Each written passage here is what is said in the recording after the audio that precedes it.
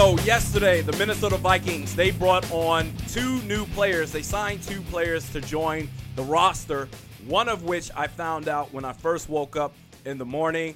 Pacific Standard Time out here on the West Coast, our day starts a little bit later than the rest of you guys out there. And so when I first wake up, I like to check what's going on in Vikings land because that will help dictate how the podcast is going to go for that particular day. So I woke up, what's going on in Vikings land? I opened up the Bleacher Report app, and first thing I saw was the Minnesota Vikings, they are signing former Vikings wide receiver Laquan Treadwell. And my first initial thoughts on that was, are you kidding me? Really? What are you bringing him back for? Are you serious? Oh, he knows the playbook. Let me tell you something right now. You can know the playbook all you want to. You still have to go out there and execute plays. Laquan Treadwell can't catch worth a damn. Sean Mannion, he knows the playbook. Kyle Sloter is a better quarterback than Sean Mannion. Christian Ponder is one of the smartest football players in the history of the Minnesota Vikings franchise. Guess what? He couldn't play. So I first was just saying, why are you doing that? But here's what I will say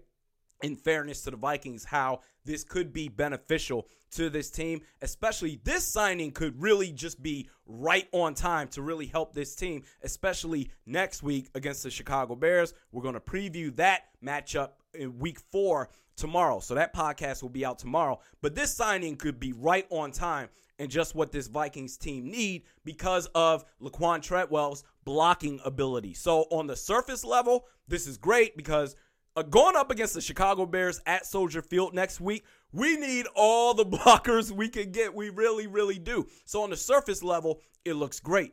Here's where the concern lies, though.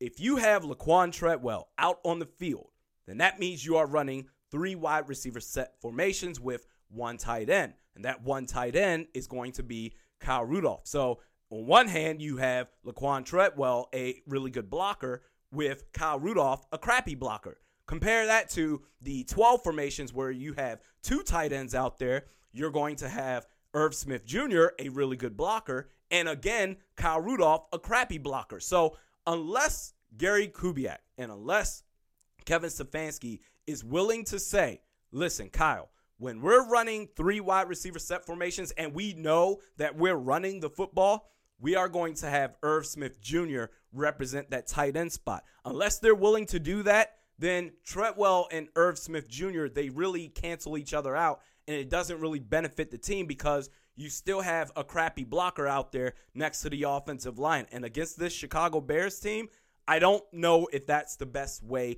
to go. Whereas if you have both Irv Smith Jr. and Laquan Treadwell out there on for sure running plays, that could be a gold mine to bring on extra blockers for this incredible defense that the Chicago Bears have. So I'm interested to see how they maneuver the personnel. If you're going to have Kyle Rudolph out there as the tight end 100% of the time, then at the end of the day, unless you're giving Irv Smith Jr. just some rest, hey, you need a break, let's throw in Laquan Treadwell, it really just cancels each other out, Treadwell and Irv Smith Jr. But it could help this team, just a matter of how they run the personnel. Next, later on in the day, yesterday, the Vikings also brought on former Vikings punt returner and cornerback Marcus Sherels. So I don't expect him to play cornerback worth a lick. He has been brought on solely to be our punt returner. And I think there are positions in the sport of football where reliability over or usurps flash. So if you are super flashy and there's a chance that you'll end up on SportsCenter's top 10 of the day, but you're not good at the basic requirements of that particular position, then it's not worth my time if I'm a head coach. Such as punt return. Chad Beebe, right? He's fast. I love his footwork and all that other stuff. But in 3 games as a punt returner, he's fumbled the ball or he's muffed punts twice in 3 games. That's not going to get it done. And going back to the Raiders game, that muff punt that he had, if Chris Boyd wasn't there, the Raiders, they were either going to fall on it or they were going to pick it up and return it for a touchdown. So you can't have that. You need reliability, and Marcus Sherels, he brings that. So regardless whether he can break it off and run it back for a touchdown, when the other team, when they're punting the ball, rest assured that your offense, they're going out there on the field. And against this Chicago Bears team, you cannot risk any sort of turnovers whatsoever. Same thing with kickers. You remember when they got rid of Ryan Longwell? When they got rid of him, I said, come on, what are you doing? Yes, he had a down year, but he's been super reliable. We're going to bring on this SEC kicker out of Georgia, Blair Walsh. He can kick it from 60 yards out. He couldn't play when you needed him most. Oh, my God. Kai Forbath, he's been reliable. He made the most clutch-ass kick in the postseason or of this franchise history in the postseason. We're going to bring on the sexy kicker, Daniel Carlson. He's got a big-ass leg, and he can kick it from 90 yards out, and it didn't work out. Yes, he's going to turn out to be a good kicker, but I still maintain the fact that, and I even wrote about it on the Viking Age way before the season even started, that this isn't going to work out because this team was in a position to where they thought they were a championship contending team. You didn't have time to nurture a young kicker to get comfortable and be confident going to the next level from the college level NCAA to the National Football League. You didn't have time for that. So there are certain positions, especially in special teams, punt returner, kick returner, kicker, punter, to where you just are confident in them, they can do their job, and you can focus on everything else. And Marcus Sherels, that is a great signing. I love this signing. Couldn't be happier for that. Last thing that I'm going to talk about is something interesting came up in the comments section of the recap of the Raiders versus the Vikings. The Vikings win over the Oakland Raiders on Sunday. Someone brought up, I don't remember the name or channel that this person has, but they said, and it was in response to, hey, the Vikings offensive line, I think they're average in pass protection and run blocking. They're really, really good. This one guy said, oh my God, they're terrible. Do your research. They are the second worst pass protecting offensive line in the league. They give up X amount of pressure per snap. It's second worst in the entire NFL.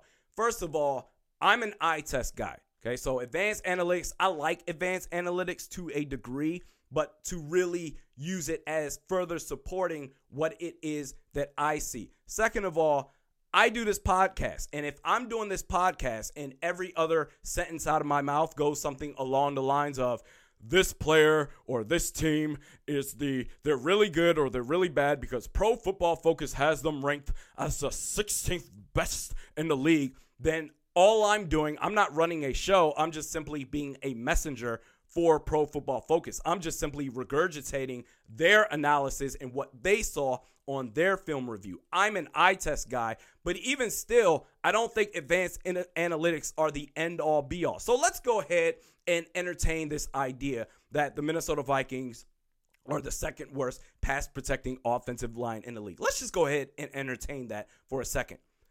They're worse than Cleveland. They're worse than Tennessee. They're worse than Arizona. They're worse than Houston, even with Laramie Tunsil.